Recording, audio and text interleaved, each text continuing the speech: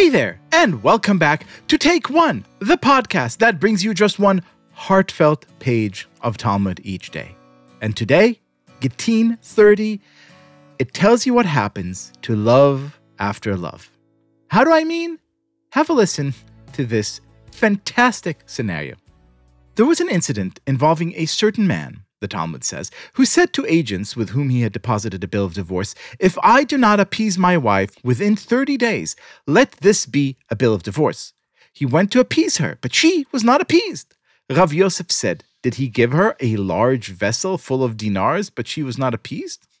Although his inability to appease her was a result of his lack of financial means, since he did not properly fulfill his condition to appease her, the bill of divorce is valid. There are those who say a different version of the statement, that Rav Yosef said, did he need to give her a vessel full of dinars in order to appease her? This is a situation where he attempted to appease her, but she was not appeased. Therefore, he did fulfill his condition, and the bill of divorce is not effective, as it is not his fault that she was not appeased. The Gemara explains the difference between the first and second versions of Rav Yosef's statement. The second version, in which the bill of divorce does not take effect, is according to the one who says circumstances beyond one's control have legal standing with regard to bills of divorce. Therefore, the bill of divorce is not valid, as the husband did all he could to appease her.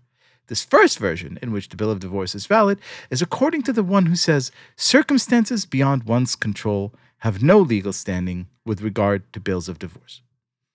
This conversation is more than just legalistic. And it's very much, almost painfully modern. How modern? How relevant? How emotional? Just ask movie and TV star Kevin Costner, who is going through an acrimonious divorce that is making headlines this week. Just this week, the Yellowstone actor went to the press to complain that his estranged wife will not move out of their home, even though they reportedly have a prenup in which she agrees to do just that, and even though she has reportedly already received a large sum of money as part of the separation agreement. Now look, who knows what goes on behind closed doors really, even or especially for the rich and the really famous. And I realize also that celebrity gossip isn't exactly why you listen to this here show. But today's page of Talmud is so perfect, precisely because it addresses the matter at the very heart, not just of Costner's divorce, but of so many other separations affecting so many other people. A bill of divorce, or for that matter, a custody agreement or any other legal document adjudicating what happens when two people decide to call it quits, is just that, a legal document. And legal documents aren't a choose-your-own-adventure sort of guide. They're not open-ended or poetic. They exist precisely to set very clear boundaries and explain exactly what happens under each scenario. And if you've ever seen a bill of divorce like that, you know that there are long stipulations and that they try to imagine every scenario that might arise so that no one is left in the dark about anything, ever. And today, the Talmud tells us in so many Aramaic words, forget about it. It's people we're dealing with, and not just people, but people who were once intimate, people who were once in love. And when love goes wrong, well, you just can't resolve things with a contract, no matter how binding.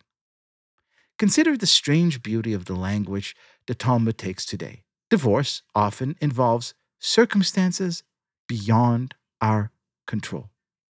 You would think that rationalists like the rabbis would hold exactly the opposite, that they would tell us that there are rules and there are laws governing things like marriage and divorce, and that people must obey these rules and laws or else. But the rabbis know better. They know that love is a potent thing.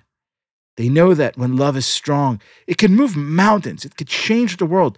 But when love sours, not even the most perfectly worded document written by the best divorce lawyer could save us. You could have a person deliver a vessel full of cash, and still his spouse won't be appeased. You could have an ironclad prenup, and still someone would refuse to pack up and leave the marital home. The rabbis don't mean this as an invitation to ignore all bills of divorce, God forbid, or shrug off contracts at large. But they know that love trumps law every time, that love exists as a special category of human relations, and that when it comes to love, sometimes We just can't control what happens.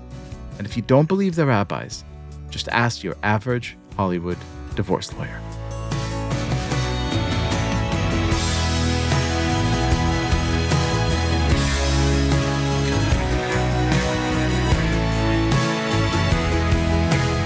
This has been Take One. If you enjoy the show, and I hope that you do, then you're going to enjoy our brand new Take One newsletter even more. Each week, you'll get an extra shot of Talmudic wisdom straight to your inbox. And for those who sign up before Tractate Gittin ends, we'll be raffling off some Take One swag. So make sure to subscribe at tabletm.ag/Take1newsletter. As always, please go rate and review Take One on Apple Podcasts or whatever platform you use to listen to podcasts. And you could get your Take One t-shirts, mugs, and other amazing form of swag at tabletstudios.com. Each week, we will be releasing new episodes Monday through Friday, covering the entire weekly portion of Daf Yomi. Take One is a Tablet Studios production. The show is hosted by me, Leah Leibowitz, and is produced and edited by Daron Ruskay, Quinn Waller, and Ellie Blyer. Our team also includes Stephanie Butnick, Josh Cross, Robert Scaramuccia, Courtney Hazlett, and Tanya Singer. For more information, go to tabletmag.com/takeone or email us at takeone@tabletmag.com. You could find us on Twitter at TakeOneDafYomi or join our Facebook group by searching for Take One Podcast. I hope we have made your day a little more Talmudic.